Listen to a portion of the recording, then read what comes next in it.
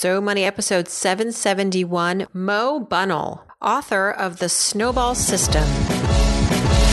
You're listening to So Money with award-winning money guru Farnoosh Torabi. Each day, get a 30-minute dose of financial inspiration from the world's top business minds, authors, influencers, and from Farnoosh herself. Looking for ways to save on gas or double your double coupons? Sorry, you're in the wrong place. Seeking profound ways to live a richer, happier life. Welcome to So Money. For some people, the idea of selling a product or a service can feel like selling out, or maybe selling your soul. But our guest today has a technique for selling with integrity and winning every time. Welcome back to So Money, everyone. I'm your host, Farnoosh Torabi. We are welcoming Mo Bunnell to the show. He leads the Bunnell Idea Group, whose trademarked Grow Big integrated system helps companies grow their business faster and in the right way. And he also helps professionals get focused and efficient in business development. Now, I know a lot of us are not running big companies, but I love that Mo's advice really does relate to everyday people as we work in our careers, as we start our side hustles, as we run small teams. He has a new book out later in September called The Snowball System, How to Win More Business and Turn Clients into Raving Fans. Our discussion turns to many facets, including his give to get technique. We also talk about some shorthand for calculating what your time is worth, as well as Mo's So Money accomplishment, which was finally purchasing a horse farm near the heart of Atlanta. It was on his family's bucket list for years. Two websites I'd like to share with you before we get started. To learn more about the Snowball System, head over to snowballsystem.com as well as createdemandcourse.com. Here we go. Here's Mo Bunnell. Mo Bunnell, welcome to So Money. It's great to connect with you. Thanks for coming on the show. Hey, thanks, Farnoosh. I'm really excited about it. It's an exciting time for you. You have a book launch coming out September 11th, The Snowball System. And this is a book that's going to give us all powerful and proven tools for business development. Now, our So Money Nation listeners, we're not all necessarily running Fortune 500 companies, but what I like about your book is that it really applies to any size business and some of us who have side hustles, how we can best leverage what we've got going on to grow, because we all are interested in growth. And your system is really, what's great too, is it's science-based. So talk a little bit about how you arrived at the Snowball System. Why is it called the Snowball System? Oh, that's a great question. Well, if you think about relationships and growing your influence, whether you're on that side hustle and you're worried about that part of your life, or you even already own your business, or whether you're somebody that's in a really big organization, you could be in an internal department like finance or HR or IT or anything. Everybody's got a core craft. And what we can teach folks through the Snowball System is how do you then bolt onto that core craft the ability to influence and help others?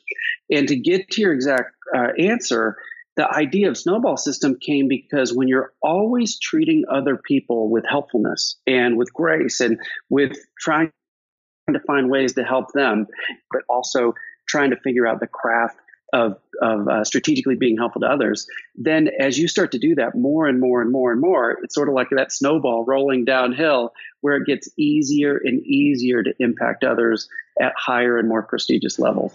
How does that resonate? Does that make sense? Oh my gosh, completely. I mean, I've heard before too that there is a practice philosophy of just give, because that is always going to be a win-win situation. I think that sometimes we fall into the trap of wanting to receive, because we need to pay the bills. We want to make that sale, and we don't have the patience to just sort of give. Well, what's a good measure for how much you should really give, and the kindness that you exude and the patience, before you feel like you're just being taken advantage of or it's not being reciprocated? Oh, gosh, that's a great question. So we've got a technique called give to get, and it just parlays right from what you were saying.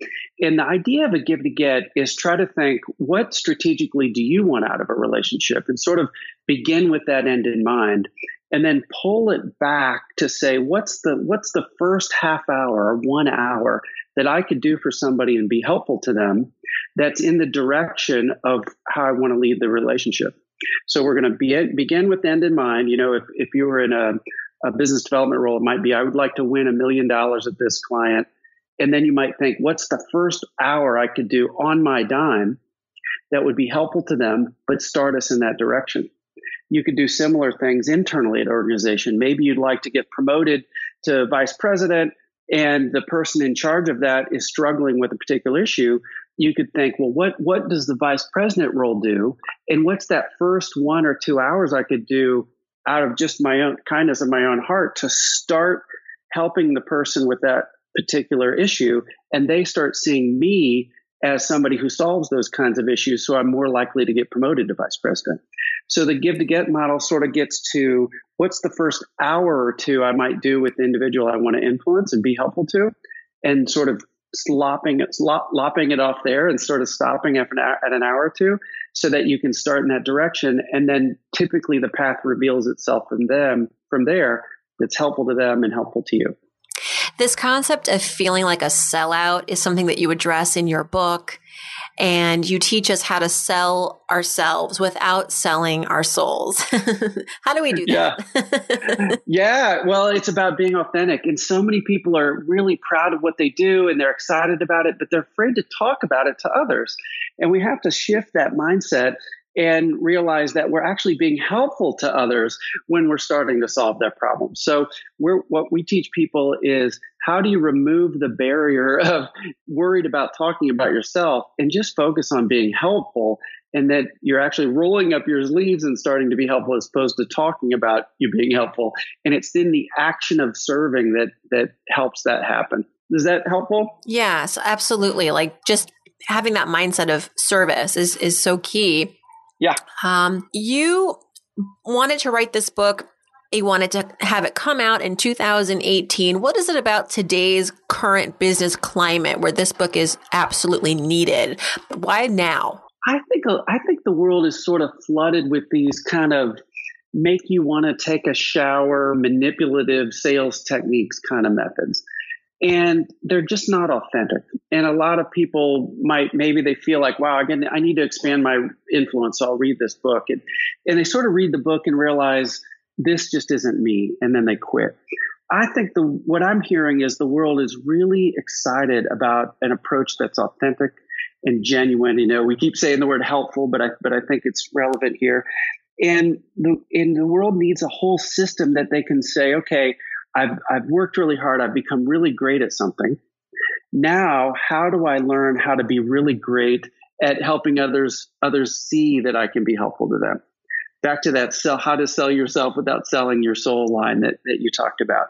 And boy, are we hearing just an amazing resonance in the community out there that people want a model like that they can feel good about doing development work in a way that helps them and helps others. What you're preaching is, I'll say it, harder than maybe putting out some sort of mass marketing, whatever you want to call it, like just being inauthentic. It's easier to be inauthentic than it is to be authentic in some ways, because what you're suggesting, and I do this too, I try to do this, is to really give people that one-on-one attention, which is hard when you're trying to scale. But like I'm telling listeners, you can go to Instagram and you can direct message me there and I will get back to you. I'm sending people personal videos of my answers to their money questions because, well, it's easy for me because I'm on the go all the time, but I feel like it's a little bit of effort on my end. And I think hopefully it's being welcomed exponentially more than, maybe like a canned response to one of their questions. And I'll tell you, it's more time for me, but I get so much gratitude out of it because I feel like I'm also developing more of a connection to my tribe. It's not just about them. It's about me too. That's exactly right. And what I love about what you said is you're being very strategic about your time. And you've done a great job of building your brand. And I think of it sort of like a capital T-shaped graph. You're scaling because you've got this awesome podcast. You've got this whole community that loves you to death. When I was just talking about coming on the show, I had so many people go, oh my gosh, I listened to that podcast. I follow her. So the top of the T is scale, where you can, you're in a position where you're influencing hundreds of thousands of people. But the vertical part of the T is where you're picking the few people that you think you can be helpful to, and they can have a big return to you as well. And you're going particularly deep with those folks.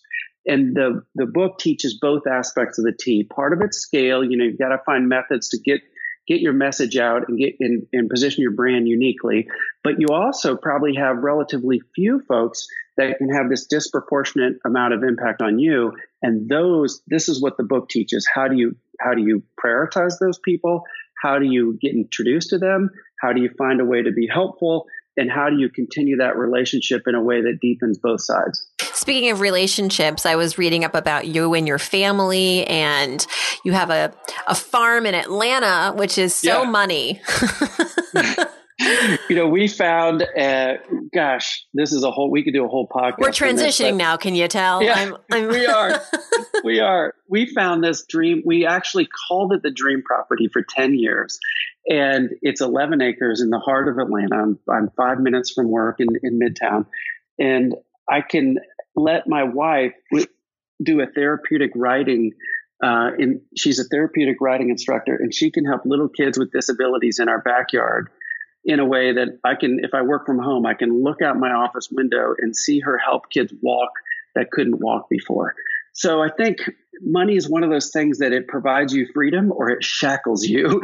And I'd much rather be the one that it provides freedom to. An ability to have a lifestyle like this is just so important for me and my family. So it was very conscientious. This was not a splurge or an impulse purchase, rather, the farm in Atlanta. No. This was something you guys have really been focused on for a while. The prior owners lived here 38 years, and it took me about 2 years for the prior owner to even meet with me to talk about it because the home wasn't on the market. And they're just absolutely wonderful people that I look up to this day. And even after getting the first meeting, it took us another year to sort of design a sales process that would make sense for them and make sense for us.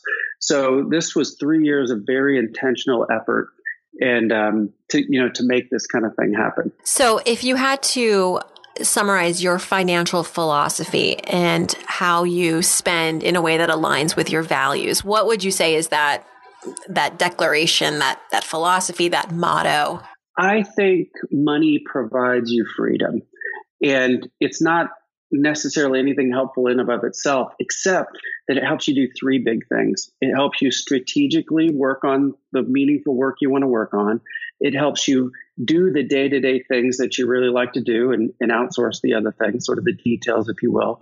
And it helps you help the people that you want to help, whether it's through a direct financial gift or the fact that because you're not worried about money, you have the time to help other people. And I think that strategic and sort of planful and humanistic components, those three things, I think that's if you have more than you need financially, that's what helps you do those things. And I think that's so, so important in today's world. How did you arrive at these principles around money? Is it something that you feel like it's been ingrained in you since childhood, or you arrived at it more in your adult life? Our sponsor is Chase Slate, and they did this great survey recently and found that a majority of families have had a money conversation with their children. And so when you were a kid, do you remember a money memory? I do. Many of them.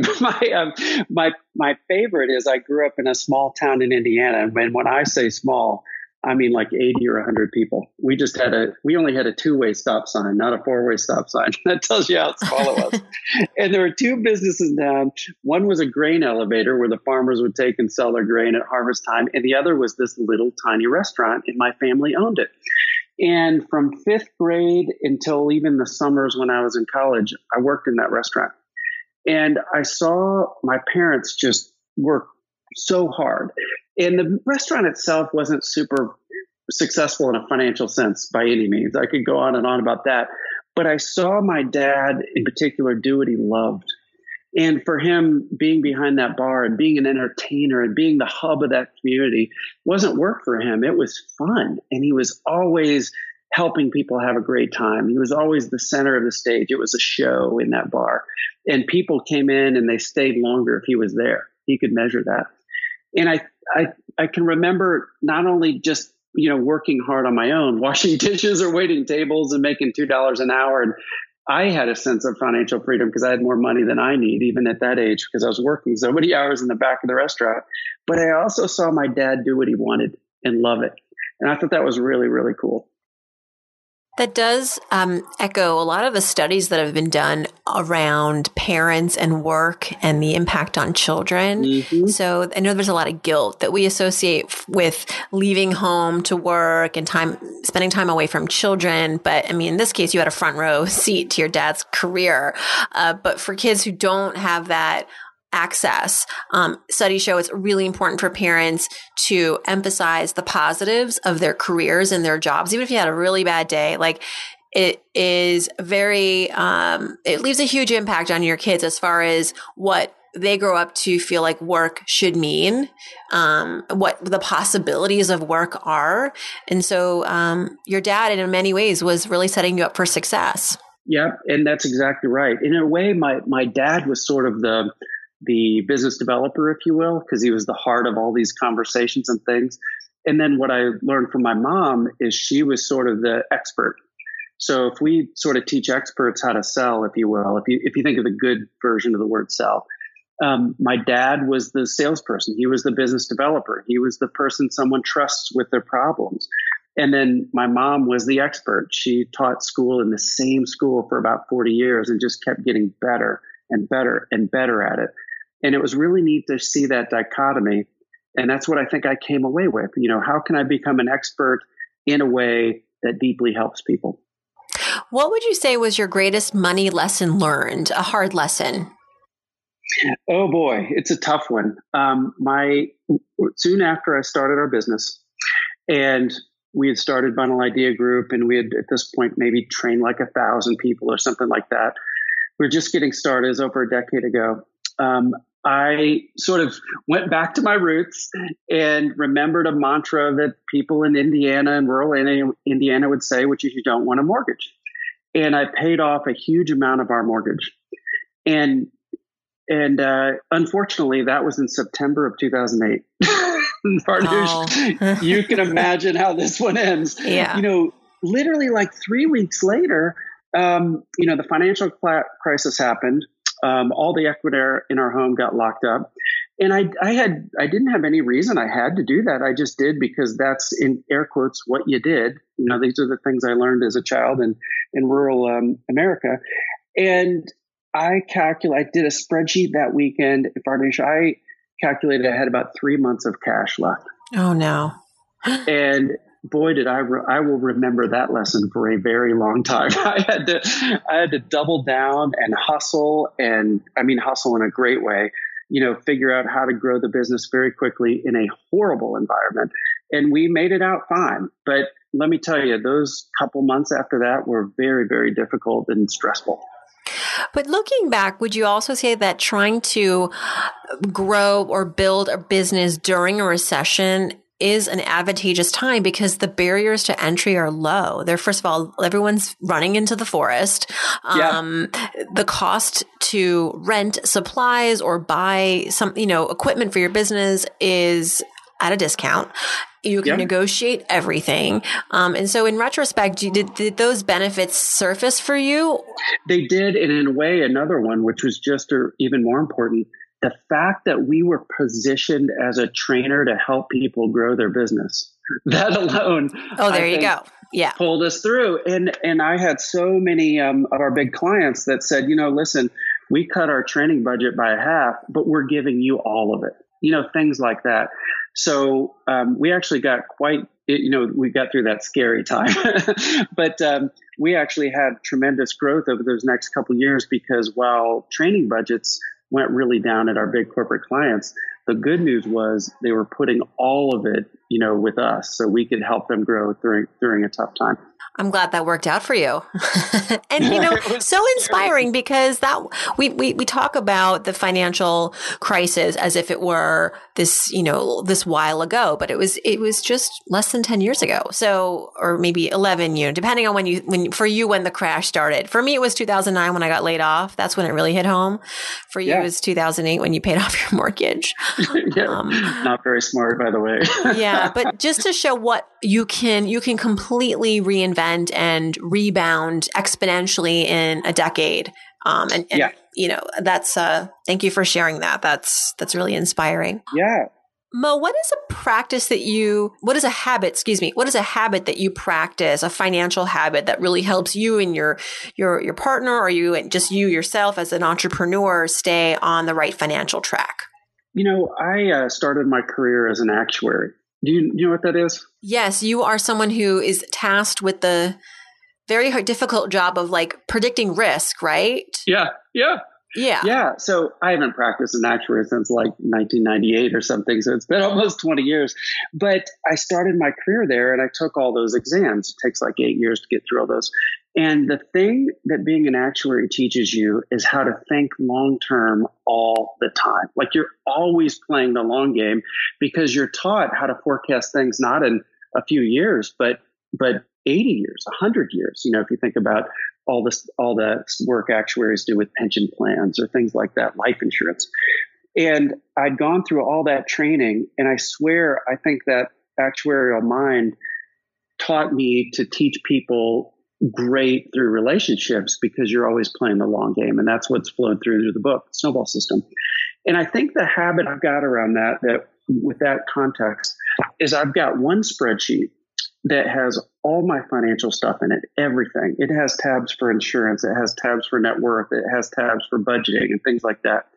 And I have very specific rituals on a quarterly and annual basis where I go and look at that and I revisit net worth and cash flow and things like that. And the one metric I'm always worried about is, and I've done this since the mid-90s, is what is my effective hourly rate? And how I calculate that is I look at, say, on an annual basis, look at how many dollars did I make, and I divide it by how many hours did I work. And I could do that back when I was a full-time employee at a consulting firm. I can do it today as an entrepreneur with a company that has 350 clients. And through that tracking of that, it always keeps it front of mind. Am I doing things today that are going to help me earn more money a year from today? And thus give me more freedom in those 3 ways we talked about. And I think that discipline of doing that over 20 or 25 years has always pushed me outside my comfort zone and always pushed me to invest in myself in ways that I think can help that metric and thus help others. How does that resonate with you? Yeah. So I have heard there's a sort of a shorthand for figuring out your effective hourly rate. And I think Tim Ferriss covers it in his 4-Hour Workweek, but it's you take your annual salary or annual income, you knock off the last 3 zeros, and then you divide what's left by 2. And that's your hourly rate. So if you make $50,000 a year, that's 50 divided by 2, $25 an hour. And that's a good kind of way to measure, okay, is it better for me to perform a task because I'm paying, this is what it would cost me to use my time, or better to outsource it? And if it's cheaper to outsource, if it's $18 to pay someone to clean your house per hour, then that's what you should do. I like that. I like that rule of thumb. Yeah. All right. Yeah, See, I'm paying attention. That's it. And I'll tell you, I think when I've helped others do that, boy, does that help them make those simple decisions, just like you're saying, because now you've got a metric. What should I lop off and what should I continue to do? All right, Mo, let's do some So Money fill in the blanks. This is when I start a sentence and then you just finish it. First thing that comes to mind. I'm ready. All right, cool. If I won the lottery tomorrow, the first thing I would do is... That's funny. I would keep doing what I'm doing now. I love impacting these 12,000 people we've trained, and I want to keep it. I love it. You'd stay on the horse farm and everything. Yeah, I wouldn't change a thing. Cool. One thing I spend on that makes my life easier or better is? Oh, you know what? I outsource everything I can around the maintenance of the property and the cleaning of the house and things like that. I hate that stuff. And I don't want to do it. It makes me frustrated when I do it. So I outsource it all. Yes, I also like the idea of having a farm, but not actually running a farm. Exactly. Or managing a farm. We do some of the stuff we like the feeding and all that. I mean, my wife does a lot of this too, but I don't like cutting the lawn, let's just say. Yeah. Totally get that. All right. When I donate, I like to give to blank because...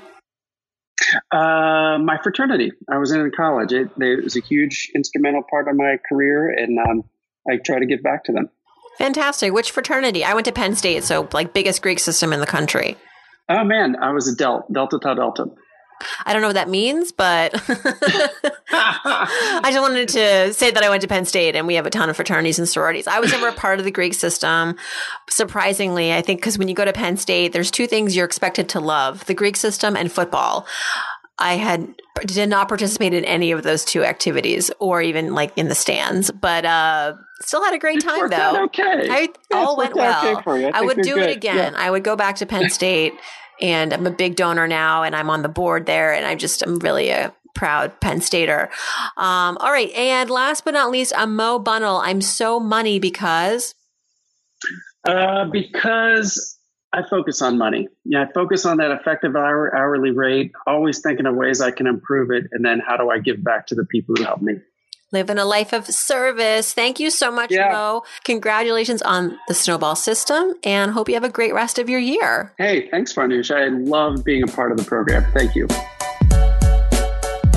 Thanks so much to Mo for joining us. His website is mobunnell.com, Bunnell.